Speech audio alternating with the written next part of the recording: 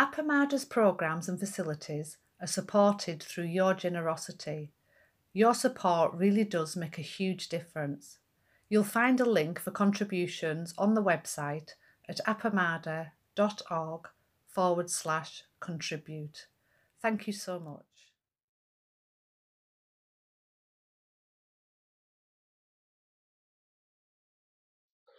So this morning, as I was sitting here with all of you, I was thinking of that wonderful Lin-Manuel Miranda song from Hamilton, I want to be in the room where it happens. That's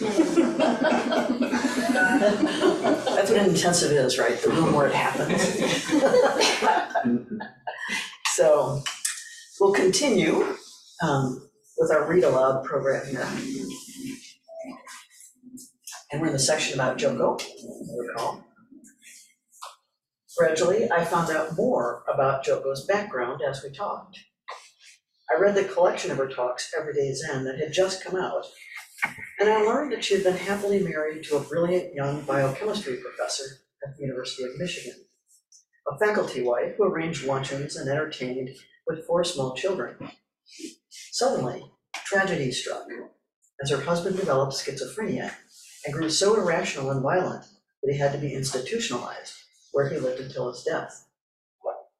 Once, she told me, he had thrown a knife at her while she was holding their baby. She had instinctively thrown the infant out the window to one of the older children standing outside in the snow.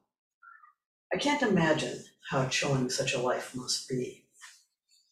She moved to California with her children and took a position as the coordinator for the chemistry department at UC San Diego.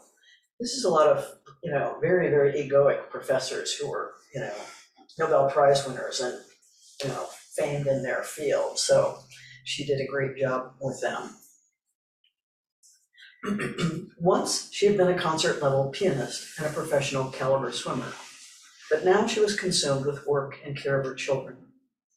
With a friend, she went to a talk given by Soen Nakagawa Roshi, a teacher from Japan. She was so struck by his demeanor that she asked if she could study with him.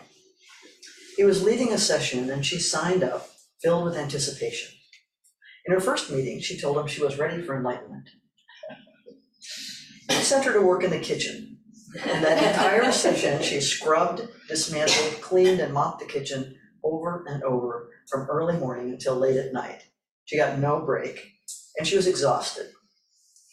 Finally, one day she was given a little break, and she went to her bed to take a nap, but someone else was already napping in her bed. So she just went back to the kitchen. She spent no time in the Zendo or in Daisan with the teacher or Dokusan with the teacher. She just cleaned and cleaned what had been cleaned again. It broke down something in her, she said, and she later described it as a turning point, an incredibly valuable teaching.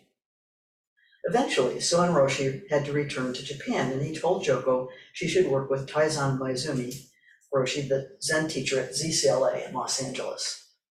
It's a 3.5-hour drive on a good day, but Joko began regularly attending. I could not believe the parallels in our stories. She had lost a living husband just as I had, and she had been a single mother just like me, although for 4 children, not just 1. This made my life seem easy by comparison. She had worked in the same academic environment I was navigating as a graduate student, only she had managed somehow to get formal Zen training at a real residential Zen center with a genuine Japanese male teacher. I was envious, and I was captivated by her energy and her raw courage. With Hakuin Yasutani, she had completed the koan curriculum, but she was generally dismissive of koan study.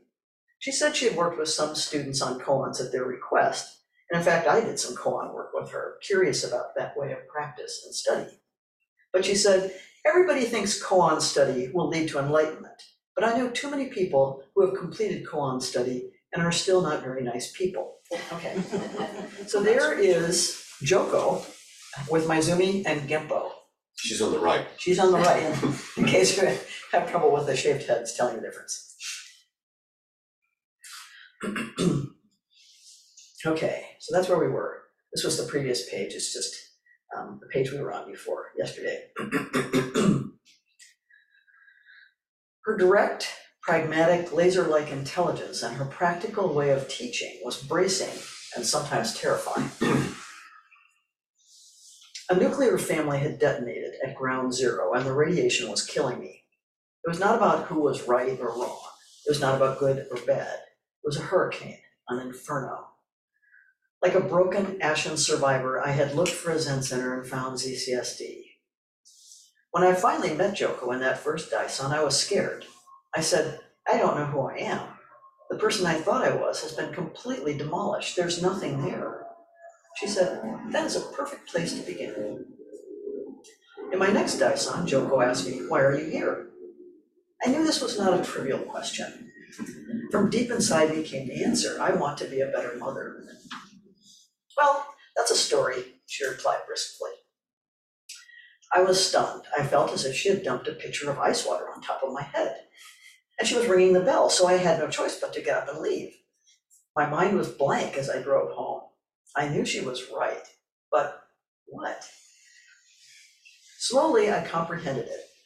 My constant sense of being so far from the mother Ben deserved, my impossible ideal of what a mother should be and do, my sense of apology and failure and longing for a better self, were poisoning my relationship with my son. As I dropped all of that story, I began to be able to relate with him directly and without regret or remorse. And that was an enormous, liberating experience. Sessions at Zen Center in San Diego began with a lottery. You submitted an application postmarked no earlier than a certain date. It wasn't completely random. Joko reviewed applications and personally selected some applicants, someone applying from Germany, someone with experience as a session cook, someone who had been passed over before. You had to list skills on the application because serious work would be done during the work period that week: electrical, carpentry, painting, plumbing, landscaping, in addition to regular chores such as cleaning bathrooms, vacuuming, washing windows, and preparing meals. All of the materials and supplies would be purchased and made ready in advance by the work leader. Groceries were purchased and stored by the head cook. I love this photo because of the kindness in her eyes. That was the look she gave me when I said I was demolished. We arrived, excited and apprehensive, with our sleeping bags and pillows, and we were shown where our patch of floor would be and our seat in the zendo. Each morning, the sleeping bags and all personal possessions had to be rolled up and neatly stowed in a closet, because every square inch of those spaces would soon be filled with zevutans and zafus.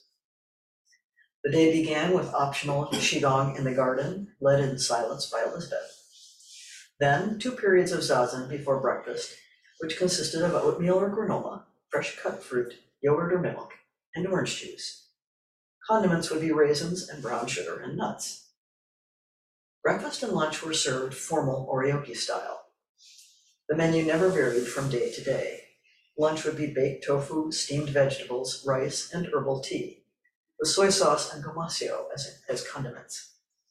During the day, the tea table was always accessible with peanut butter and jam, bread, fresh fruit, hard-boiled eggs, and herbal tea. Now you see where we get this. In this way, those who needed more food could supplement the meals. Because the first 2 meals of the day were oryoki meals, oryoki instruction would be offered the evening before the start of session, while the cooks were getting set up. For supper, though, an informal buffet was set up on the patio with salad, cheeses, hearty breads, and rice cakes, plus a magical vegetable soup that grew richer and more complex through the week as more leftover vegetables and rice were added each day. After lunch, there was a good-sized break. Some people napped, some did yoga stretches, but I nearly always walked. You could walk west to a little shopping center, which was always kind of a surreal experience. People in cars going into the little coffee shop or coming out of the Greek restaurant in the corner, in a kind of absent-minded fog. But to the north, you could climb a long hill to a park among the pines and palms, with benches and a walking path. There you could look across the neighborhood to the ocean below. It was peaceful and quiet and close to the sky.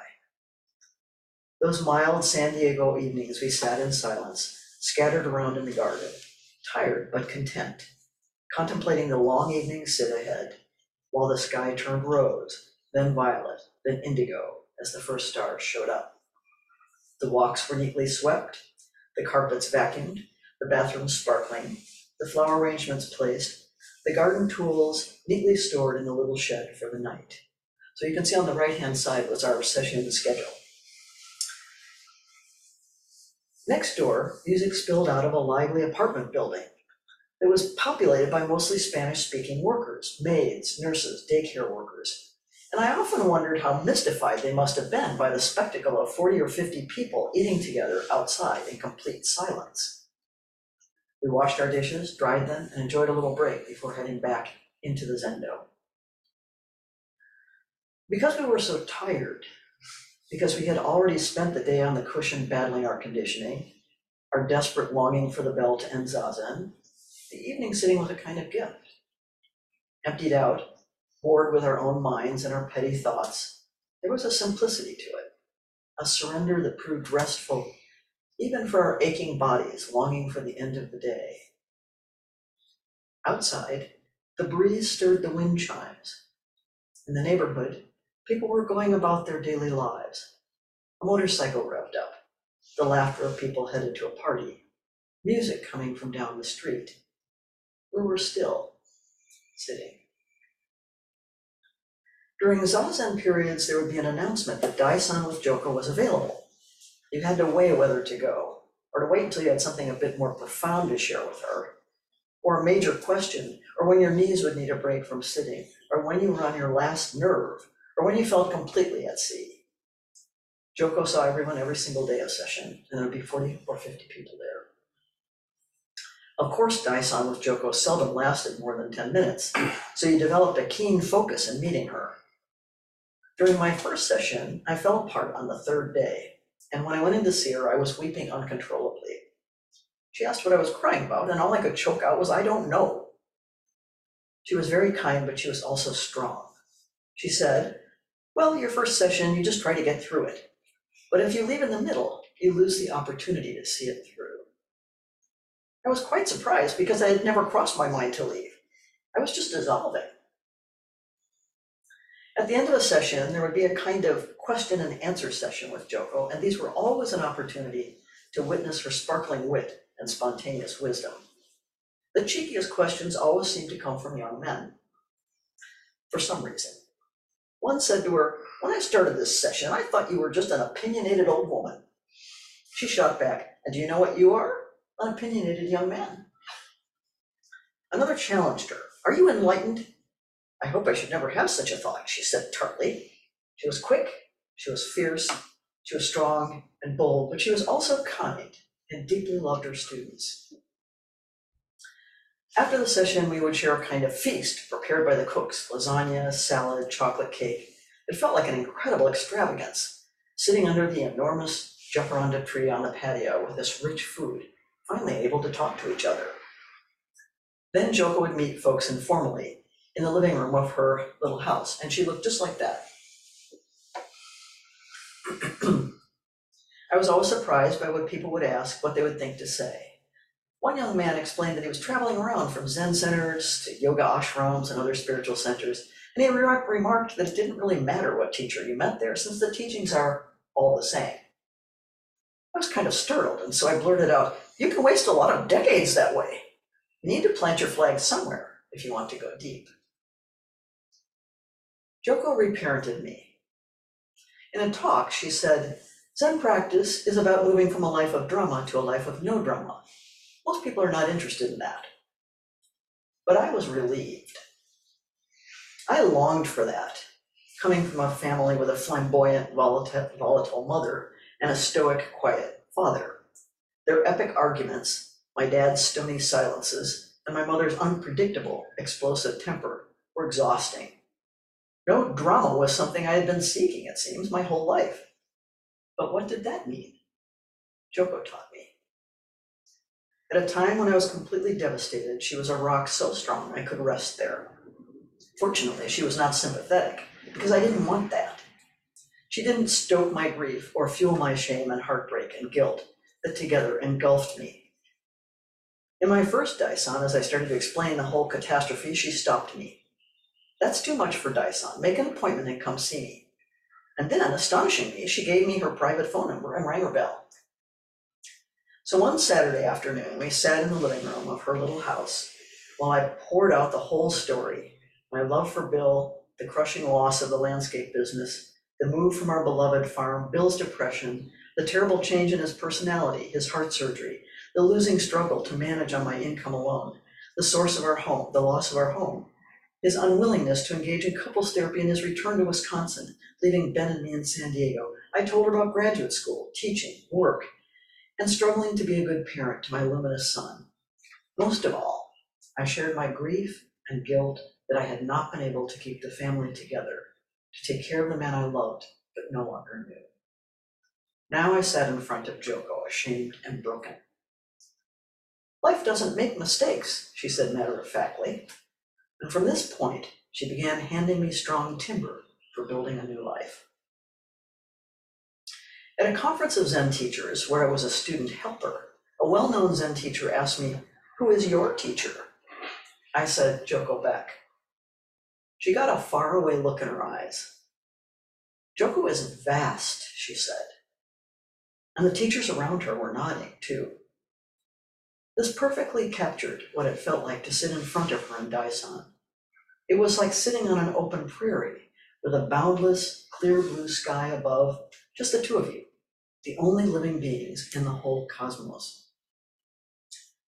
Sitting and waiting to meet with her, did you have a question, a problem, an idea, an experience to relate? They vanished in an instant in the bright, thin air. How important were they really? Of course, we persisted.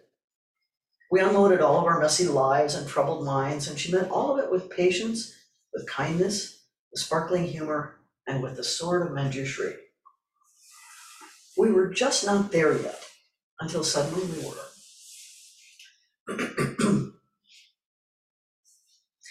In session, there were unexpected delights. Joko would ask one of her students to give instruction in the Alexander method for posture to ease our sitting. Once, during the last exhausting sitting period of the night, we heard the haunting music of a shakuhachi flute that one of Joko's students was playing in the garden. Or the cooks would break up chocolate bars and leave them on the tea table. In every room, there were elegant flower arrangements that were refreshed every day. In the zendo, there was a simple wood altar, beautifully crafted by one of Joko's students. It featured a tall stone rather than a Buddha. Its rounded contours vaguely suggested a standing figure. Buddha? Manyin? Manjushri? Sometimes it seemed to me to represent the implacable immediacy of just this. At other times, it felt like the rock when I was stuck between a rock and a hard place in my practice or in my life. Here's the altar.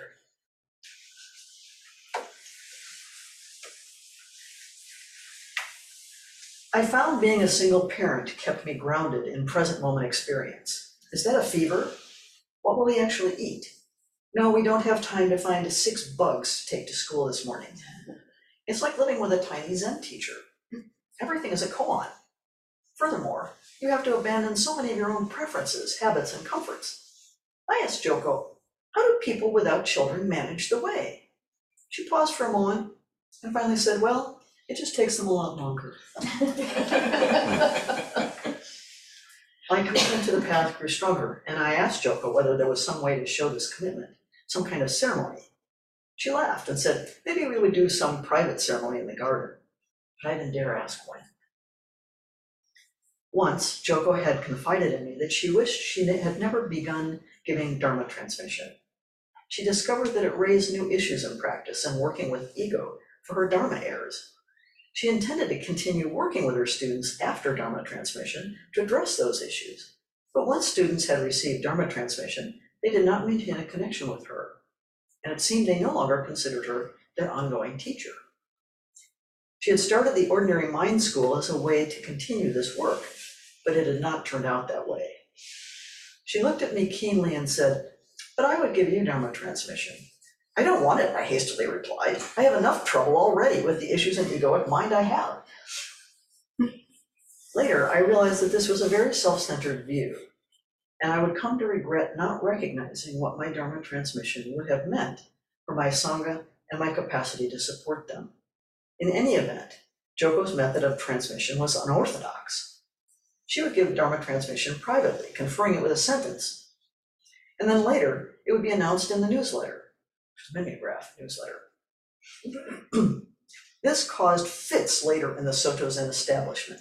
One teacher told me after Joko died, "It's terrible. We have to redo all of these Dharma transmissions properly." And I noticed that in her Wikipedia article, they do not even use the term Dharma transmission, but only say she authorized teachers. This is a grave misrepresentation. Joko had broken free from the Soto Zen establishment. She herself had full Dharma transmission from Taizan Maizumi, and therefore was officially empowered to give Dharma transmission in any manner she chose. Zen tradition is full of similar branching lineages, including Dogen himself, and in modern times, the Sambo Kyodan school. It happens whenever Zen becomes imprisoned by its own institutions, rituals, and forms. There is a constant tension between faithful adherence to the historical Chan Zen models and the spontaneity and creative vitality that is the heart of Zen practice. Going too far in either direction will prove fatal. The fundamentalism of rigid adherence to an imagined past on the one hand, and on the other, the chaotic drift of anything goes, and self-authorizing teachers promoting a version of Zen unmoored from its foundational principles. It can turn into a self-indulgent meander without a moral compass or a true understanding of Vow. I met with Joko in the summer of 1994 for a painful farewell. I had finished graduate school at UC San Diego and accepted a faculty position at University of Texas at Austin. And I came to say goodbye to my beloved Zen teacher. Over 4 years, our relationship had been a lifeline for me, growing deep and profound in our work together. She was strong and resilient when I was brokenhearted and desolate in the breakup of my marriage. And she was kind and caring as I struggled to manage 3 jobs, a full-time graduate program, and learning to be a single parent for my son. She was tart, funny, and down to earth. I couldn't conceive of a life without her presence at the heart of it. What will I do, I asked her, without my teacher and my Sangha here? She gave me a warm smile and said, "You can call me every week. Come back for session when you can. Here's my private number." I must have still looked stricken because she added, "You can start a sitting group there. Put some flyers. You can use my name." I was shocked, nearly speechless. I don't know anything. With a twinkle in her eye, she said, "You know a little bit." And then she rang the bell to dismiss me from Daisan, leaving me once again in a state of utter confusion. But at least she had said I could call her. Moving Ben and I from San Diego, where we had lived happily for 12 years, to an Austin apartment, getting settled in a new place, with a new high school for him, and starting a demanding and engaging new job teaching was exciting and all-consuming. I was practicing Zazen every day, but I had no thought of starting a Zen group. It was out of the question, really. So, 7:35, right on. Yeah, Flint took that picture. And that was, I think that wasn't our last visit, but our Second to last visit with Joko. She was 92 in that picture. Yeah. She said to me, "Look what's become of you."